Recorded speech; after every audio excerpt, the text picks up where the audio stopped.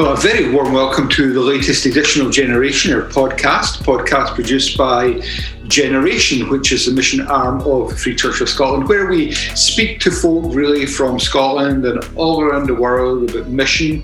And of course, mission famously is from everywhere to everywhere. My guest today is Matthew Skirton. Matthew is the UK Chief Executive of OM, Operation Mobilisation. We in the Free Church of Scotland have an agreement with OM to work with them in various mission opportunities. And it's been great to have folk like Sharon Rose and Philip Rose engaging with us over the last couple of years. Matthew, a very warm welcome to the podcast. Thank you, David. It's good to be able to join you today. Okay, you're a world traveller. Have you ever been in Scotland? Oh, I have. Not too often, but I've spoken in a number of churches up in Scotland in the last years. Okay, well, we hope that in the next few years that will be resolved and we'll see more of you in Scotland.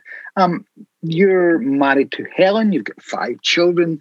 Tell us a little bit about your story. Most of the folk will not know who you are, maybe where you were brought up, how you became a Christian. Yeah, well, I grew up on the south coast of England and always attended church together with my family, just a local Baptist church there in the south. But I never really... Well, if I'm honest, I never really enjoyed going to church. It was a religious practice that we did as a family. And I wouldn't say, looking back, growing up as a teenager especially, that I had a personal relationship with the Lord. In fact, it got to the point where I was getting on for 17, 18 years old.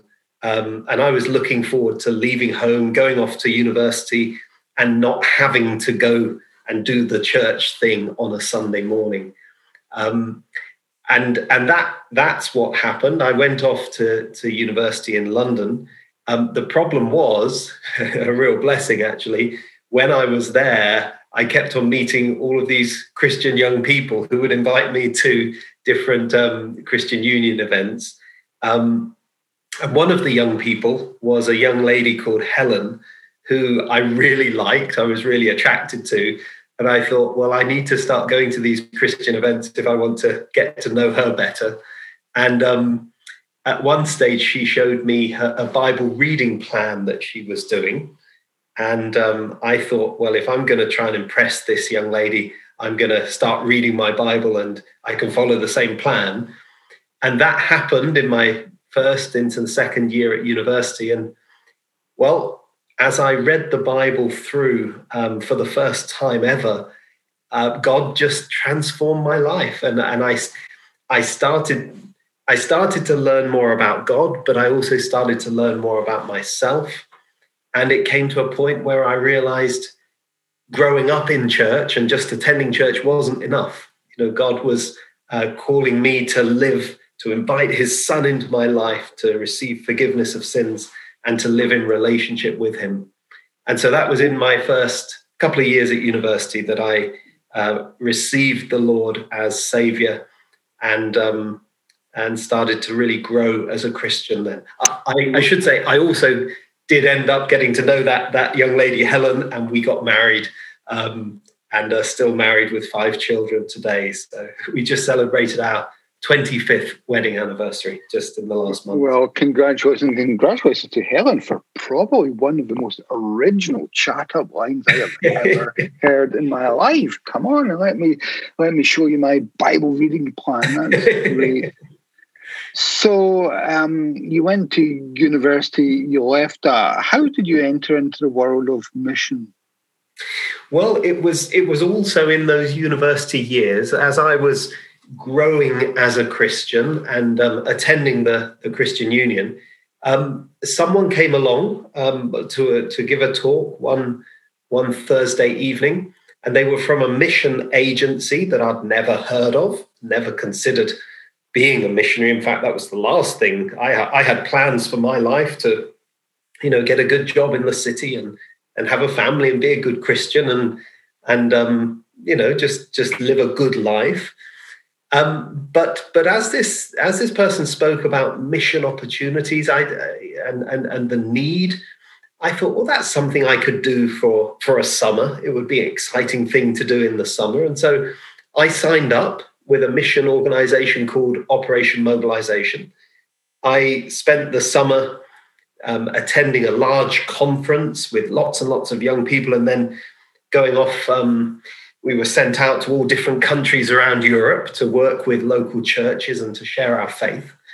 And I'm an adventurous sort of person, and I heard of this country called Estonia, and this was just after the breakup of the Soviet Union. And I thought Estonia sounded a little bit like Narnia, something exciting to go to. So I signed up. I went along to Estonia that summer, and really, again, just the Lord powerfully spoke to me in those days. And there was a sense, two things probably. One, I was meeting people who had never heard the good news of Jesus. And, I'd grown up on the South Coast. I thought everyone had heard of Jesus and, had chosen to be a Christian or not, go to church or not. But here were people who had been under Soviet communist rule for 70 years, and many had never heard the good news. And the other thing that really struck me that summer was that God could use simple, ordinary people like me, a young maths student, to share my faith in a simple way and to share the hope that I have in Jesus. And so that's one of the things that really changed my life that summer, just on a short summer outreach. And I came back to university doing my final year and realized God is calling me to be involved in mission work. Now, I still didn't think it would be something that would last for, it's nearly 30 years now. I thought, I'd graduate from college and spend a year or two on the mission field and then go back to normal life. But I went out, I joined this organization, Operation Mobilization, after university, joined a team that was based in Austria, serving into Eastern Europe. And on the first visit to Romania, I just really had an encounter with the Lord where God spoke very clearly about the country of Moldova. We were traveling around Romania, and we stopped on the eastern side. And I asked the people I was traveling with, what countries over the border? We were distributing Christian literature, Bibles in Romania. But I said, what's that country over the river?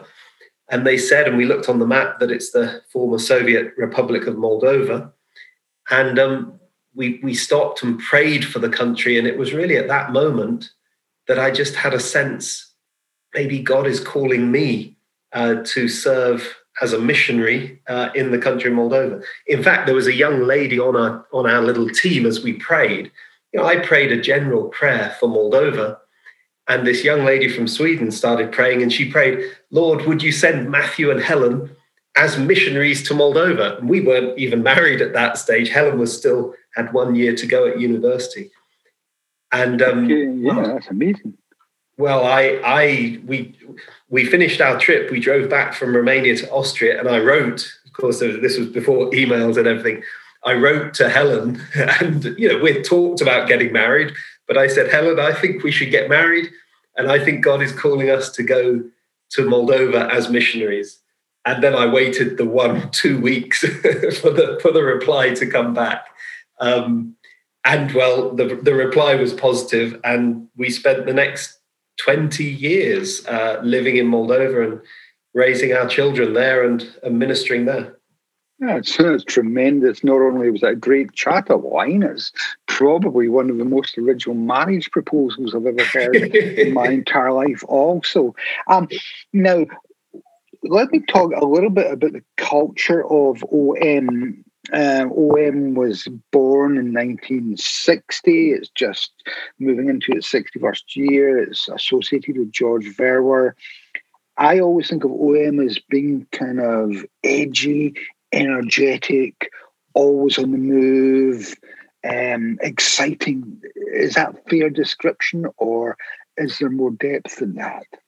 Yeah, I think OM, as you say, started with George Verwer, this young American man, fresh out of Moody Bible College, who got a vision for people who had never heard the gospel, and so got some friends together. Come on, let's go to Mexico. And they went to Mexico and met up with some local churches and shared the gospel and saw people come to faith. Then they heard about Turkey and the need for the gospel in Turkey and India and the Soviet Union. And George and his friends, well, the movement spread to an international movement called OM, Operation Mobilization. And of course, like any movement, we've become an organization at some stage. You realize you need to register in local, in countries. You need boards and all sorts of legal status in order to move missionaries around. But I would say, and I do believe that OM still has maintained that cutting edge, innovative, creative. We need to get to countries even where we need to be creative. We could talk of creative access countries. We need to go to places where people have never heard the gospel and bring that hope in Jesus. And so over the years, many people perhaps will have heard of the OM ships, the Logos, the Doulos, the Logos Hope, where OM has been able, by God's grace, to sail ships around the world with groups of people on board, going from port to port, always partnering with churches, but seeking to bring the good news of Jesus. So there are so many innovative, creative, exciting ways which the Lord seems to have used OM teams over the years. And I hope we're still on the cutting edge of what God is doing, and we still encourage creativity, especially in this last year with COVID. We've all had to, haven't we, in our churches, in mission agencies, we've all had to develop new ways of reaching out and ministering and running church in creative new ways that perhaps weren't familiar in more recent years. Yeah, certainly, in my own experience, it was, maybe young folk who were about 10 years older than me who inspired me in international mission. And many of them were from, went to OM, Free Church people you'll never have heard of, Donnie McLean, Colin McLean, Rosemary Kirkwood, Grant Bell. These are people who were influential just by listening to them and seeing them in operation. I want to talk to you about an article you wrote, really good article in Christianity Today you wrote just a few weeks ago called Mind the Mission Gap. And, you raised the startling fact that there's 2.1 billion folk who are still unreached people. Your thesis in Mind the Mission Gap is that the urgency to reach them has diminished. And you give a statistic there of less than 1% of Christians involved in global missions. It's a cheeky question, Matthew. Did you invent that statistic, or where did you get it from? No, it's a statistic that actually we have we've tracked ever since I joined Mission and got involved with Mission. We've looked at these statistics from Operation World. You'll be familiar with Patrick Johnson, Jason Mandrick's book, Op World, and then the Joshua Project more recently, and Gordon Conwell University in the US, all produced some really great and helpful statistics on mission and where we're at with least reached peoples. And that statistic that I quote there, actually, it's when we say less than 1%, it's less than 0.1% of Christians are actively involved in cross-cultural mission outreach. So it's, and we talk of this mission gap. We ask the question 2,000 or so years after Jesus was here on earth, how is it that 7.8 billion people in the world, how is it that 40% still have never heard? And not just have never heard of Jesus and of the truths of the gospel, but live in areas, countries, regions of the world where there is no gospel witness. And it's 2.1 to 2.8 billion people live in these areas where there's no Christian witness. So we talk of this mission gap. We talk of what are the reasons? And one of the reasons is that such a small percentage of Christians in the world today, or those who identify themselves as Christians, are actually involved actively in reaching the least reached, those who have never heard. So yeah, I think that statistic is fairly accurate when we look at a number of different sources. Okay, can you unpack that just a little bit more and define active involvement? Because I guess the churches I'm involved in, one of my tasks is to increase, as far as it's humanly possible, interest in cross-cultural mission. And, so we're seeing folk praying in congregations, we're seeing missionary speakers. Certainly more than 1% would be involved in that. So unpack actively involved.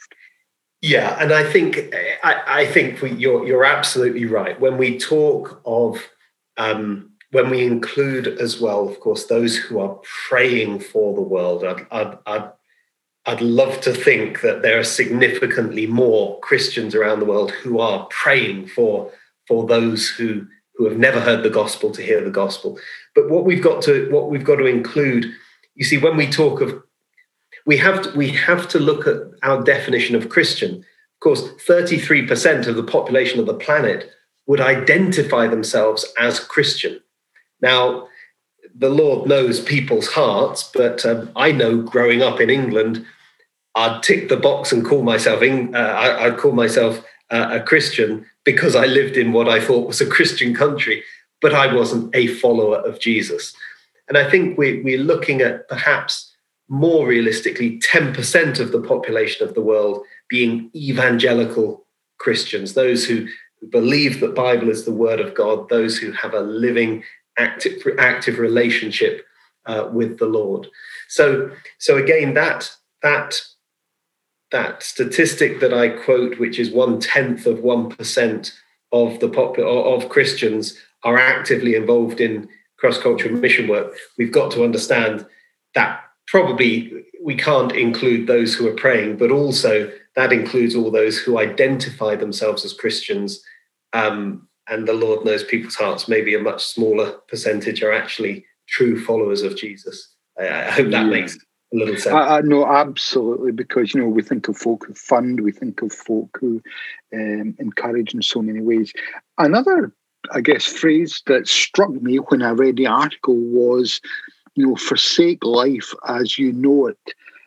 Is that a prerequisite for cross-cultural mission? That, no pain, no gain, there's got to be a forsaking before a partaking of the glory of God? Yeah, I mean, well, that's a great question, David. And I think my answer, of course, is no. But here's the thing. How are we, as the body of Christ, how are we going to see people in some of those least reached parts of the world reach with the gospel? How are we going to see people through North Africa, the Middle East, the Sahel region of Africa, where North Africa meets sub-Saharan Africa, through Southeast Asia, through the stans of Central Asia, and other places? How are we going to see churches established in those places?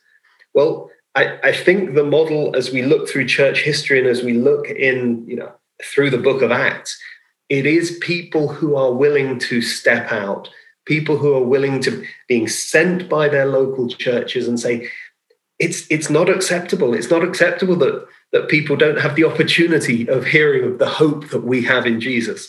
People who are willing to cross cultural, geographical, linguistic barriers. And that's difficult. It's not. I remember the early days for myself and Helen going and living in Moldova. It was tough at times to adapt to a different culture, to understand the people, the language, etc. So there is an element of sacrifice. There's an element of being willing to step out of our comfort zone and what is familiar. We could say perhaps taking up our cross and following Jesus. And as we do so, I think that's what's needed if we are going to reach into these least reached areas of the world. Absolutely. I mean, you talk about change in culture. My goodness, when I go to Carlisle, it's a change in culture. So how much more in Moldova? I mean, this is a loaded question, but to what extent does a missionary have to understand a local culture? And tied to that question is a secondary question. Would you concede that whilst cross-cultural mission is good, there is nothing to be a national witnessing and ministering to their own people group?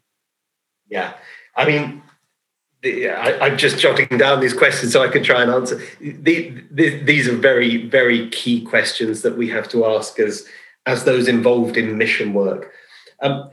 Firstly, understanding culture is absolutely essential. If we are to contextualize the gospel, we know in the past there's been this a colonial understanding, of mission, where people would bring the gospel wrapped up in all sorts of traditions that weren't central to the gospel and weren't actually helpful for the spread of the gospel.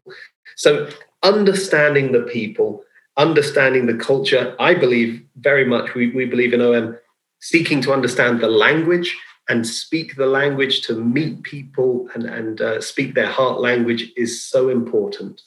But your question of, and some people will sometimes say, well, surely national workers, near or close culture workers are more effective missionaries.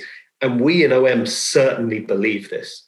But we do recognize there are still places in the world where there is no church. There is no church that can reach its own people. So we're going to need in those places people who are willing to cross cultural barriers, people who are willing to go and live, maybe as business people, as English teachers, whatever reason to be in those countries and be able to share their faith together with the local people. But we do, just to add one thought, we do see within OM we want to place more and more emphasis, and we're doing this, on seeing near and close culture workers. So, for example, we see sub-Saharan Christians being equipped and going to reach areas of the Sahel, that central belt of Africa. We see Egyptian Christians speaking Arabic going through to the Middle East and helping to reach out to Arabic-speaking friends in those other countries as well. So it's certainly not anymore, the West to the rest. There's this global responsibility that the body of Christ has in reaching out, and I believe needing to focus on areas where Christ is least known. Yeah, because I think you modelled this in Moldova, didn't you? I think certainly up to 2/3 of your team were Moldovans. I think your successor was a national.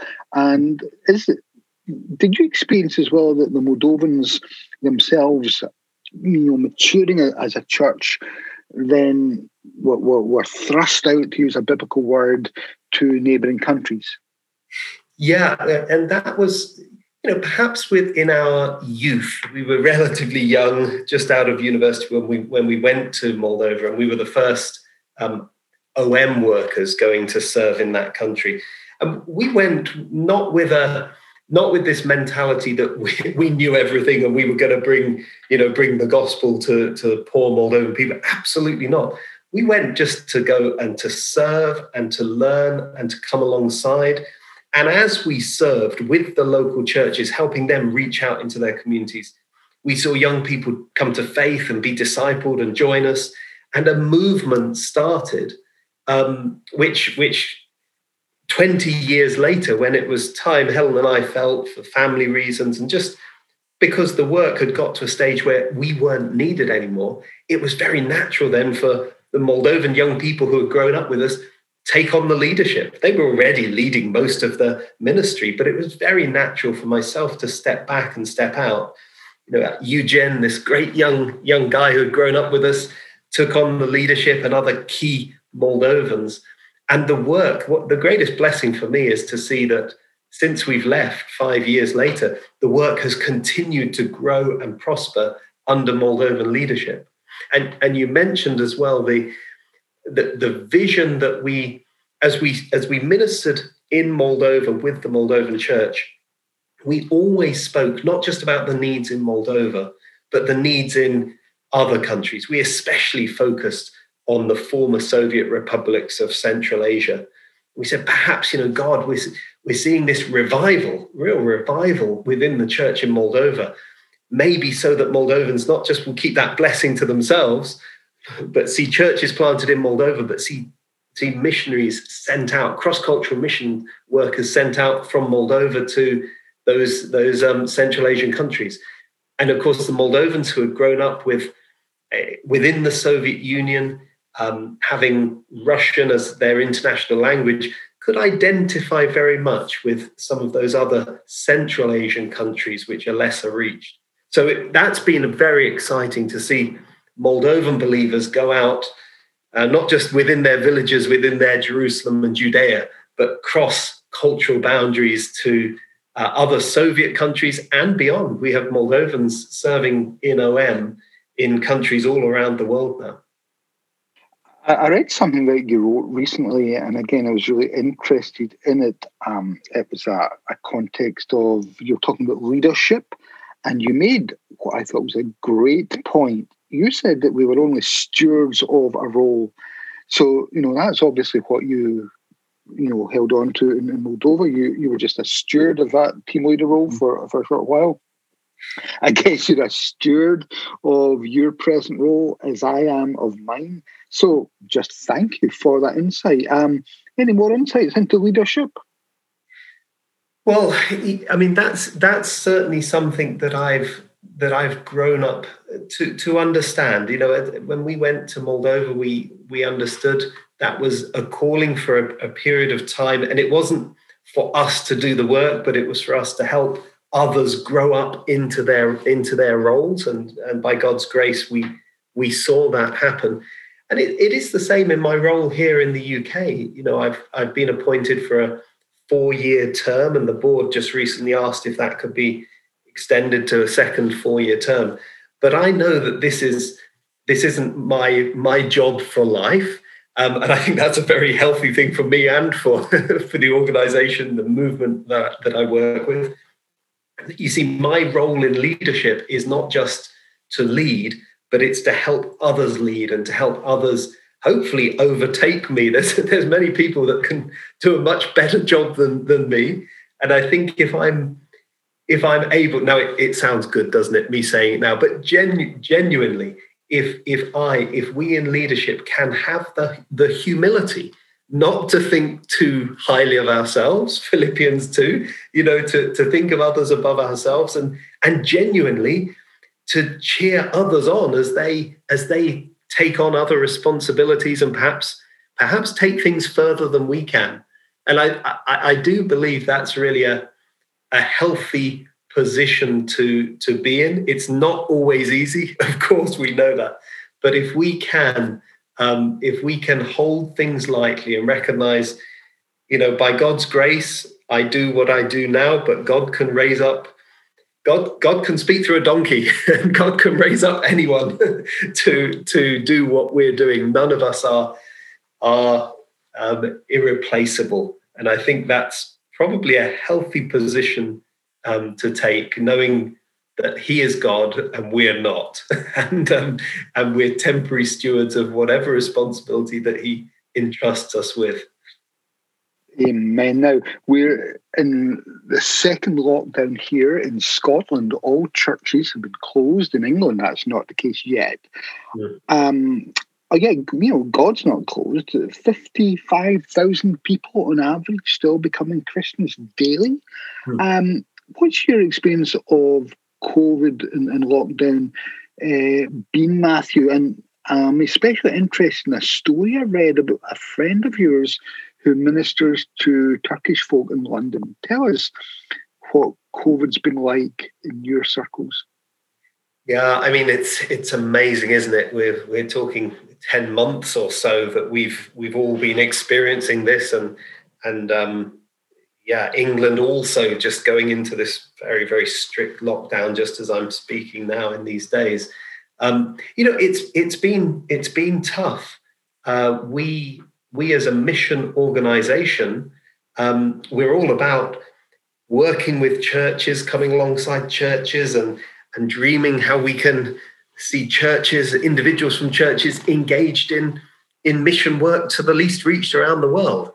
Well, that becomes very difficult when we can't travel and there's restrictions, and when we can travel, we have all sorts of difficulties getting into countries and getting residency permits and visas. It's been very difficult we have probably 260 Brits who are serving overseas in countries around the world with OM, and another 150 or so serving here in the UK. It's been very difficult for a lot of people. So we talk about the recruiting of people. Of course, financially, it is a huge challenge. We know from many churches, for mission agencies. And perhaps we'll see the impact, the economic impact, lasting far longer than the health challenges that we're facing. But in the midst of this, we've seen that we need, as I perhaps mentioned at the beginning, the need for innovation, the need to be creative, to think outside the box. And this is perhaps one of the positive things we've seen within OM. We had to very quickly adapt to a new way of doing things. Our workers who work amongst least reached peoples here in the UK, they're all about going to friendship. We've got friendship centres and coffee shops and meeting people socially and evangelizing and discipling and gathering groups together and forming churches. Well, all of that had to change radically. And my friend Dennis, who serves, he's a Bulgarian Turkish speaker. He came to the UK 15 or so years ago and is part of our team in London. A real heart and gifting reaching out to Turkish speakers in London. And there's 100,000 or so. There's a huge Turkish population there. And Dennis has planted a church, and before the pandemic hit, he'd have about 50 Turkish speakers coming along on a Sunday morning, and he'd preach sermons and be discipling people. Well, in the first weeks after the pandemic started and all the restrictions, of course, he had to adjust how he did church, and he went online like we all had to. His sermons in the Turkish language, which were reaching 50 people, suddenly 1,600 Turkish speakers every week were tuning in and hearing the truths of the gospel. And one of the big problems we had with our team and Dennis in the spring, summer, was 25, 30 people came to faith, started baptismal classes, all virtually, and we didn't know how to baptize them. How do you do that legally? It was a great problem to have. Virtual baptism is difficult. Well, how do you do? But of course, the folks who were coming to faith very much wanted their family and friends to be around and to see and experience with them the joy of the new life in Jesus. But we've seen the same again into the autumn. Restrictions were easing, and there were possibilities of meeting people. And we've seen another 25, 30 people sign up for baptismal classes. These are new believers, mostly of Bulgarian descent, Turkish speakers, Muslim background friends who have said, we want to know the truths of Jesus. And so again, we're preparing people for baptism. So in the midst of all the challenges that we've faced, and we're all in our churches facing all sorts of challenges, we do have these glimpses of God at work, and that's been encouraging in the midst of some of the challenges. Okay, so listening to this podcast, imagine a 20-year-old university student out jogging with his or her AirPods in their ears. Think of a gentleman driving his car to a meeting. Think of a retired lady up in Dingwall in the Highlands or somewhere like that. can they get involved in international mission? Should they get involved in cross-cultural mission? How can they using OM? Yeah, I think I would say, probably the certainly the first thing to do is to be praying and saying, Lord, open my eyes, show me the reality of the situation. Start to look at some of these great websites, mission organizations are putting up all sorts of information, whether it's Operation World, Joshua Project, or the OM website, or Open Doors, many, many others, and start to find out a little bit more. And I think of the words that Jesus spoke to his friends all those years ago, recorded in John 4. Lift up your eyes, open. In other words, open your eyes, look around you, see what's happening.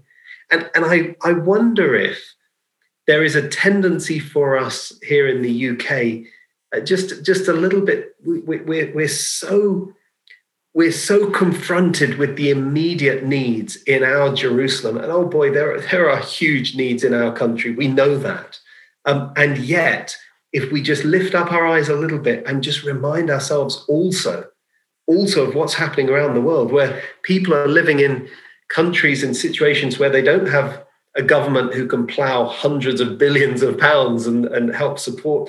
There are people struggling in so many ways. And of course, many are without the hope in Jesus that we have. So perhaps it's opening our eyes, praying, Lord, open my eyes.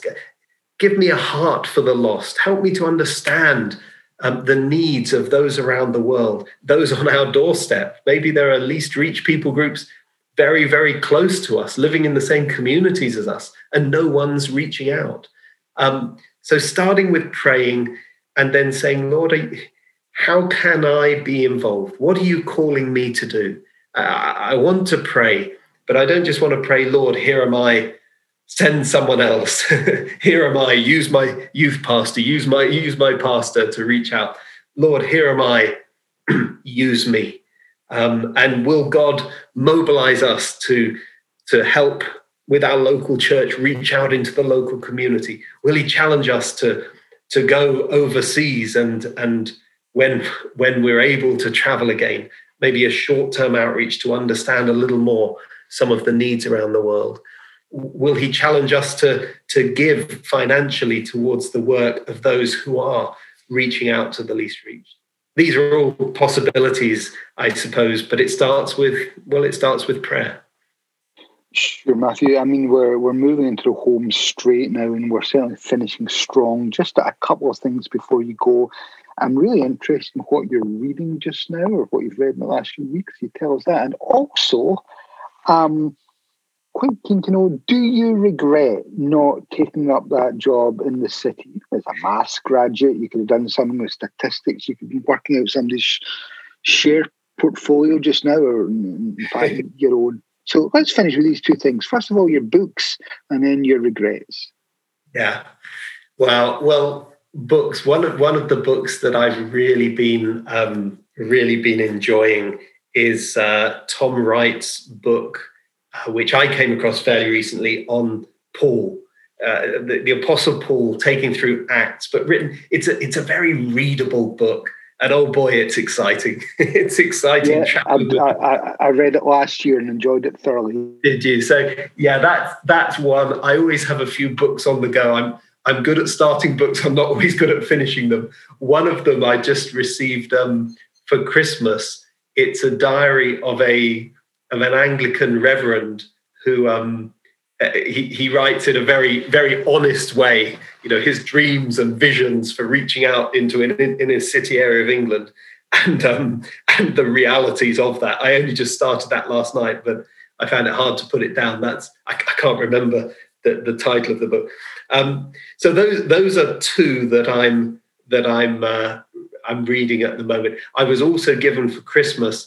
We have 5 teenagers in our house at the moment, just until next month when my eldest daughter turns 20. Someone gave me I think it's a Rob Parsons book on raising teenagers. It might be too late, but I'll be reading that in the next days, I hope, as well. So there's a couple of books that I'm into at the moment. Yeah, well, as a parent, I can give you some, assurance here. The first 35 years are the worst. It gets easy after that. Regrets? I have to say absolutely no regrets at all. Yes, there have been times as a family, we've lived all these years on as faith missionaries on the support of friends and church members, churches, individuals who have been supporting us. And I can look back on, what is it now, 27 years and say the Lord has always provided for us. And, it was a struggle when I was a single on the mission field, then as a married couple, and then we had 5 children. And, they're getting older and they keep eating more and more, 2 teenage boys, 3 teenage girls. But I tell you what, God has always met our needs. And, we feel so blessed as a family as we look at what he's been doing in us, through us, and just his provision for us and care for us. There is no semblance of regret that I should have just got a normal job, because that's not what God was calling me to do. Of course, God calls different people to do different things, but that I do sense that I've been walking in the calling that God has given me. Matthew, thank you so much. That's been a really enjoyable 45 minutes. And thank you for sharing of yourself. Just to remind folks, have a look at the OM website. It will tell you what's on offer, things to pray about, opportunities to go on. Remember the Operation World website, and also the Joshua Project that Matthew mentioned is a tremendous source of statistics and vision. You can read more about that. 2.1 to 2.8 billion people who are unreached, lost without a knowledge of Jesus. Generation listeners, thank you. Enjoy your jog, enjoy your drive, wherever you are. Tell others about this podcast. We want more folk to listen because we think that we're talking about good things. Thank you, Matthew, for coming. Thank you, people, for listening. Have a great day.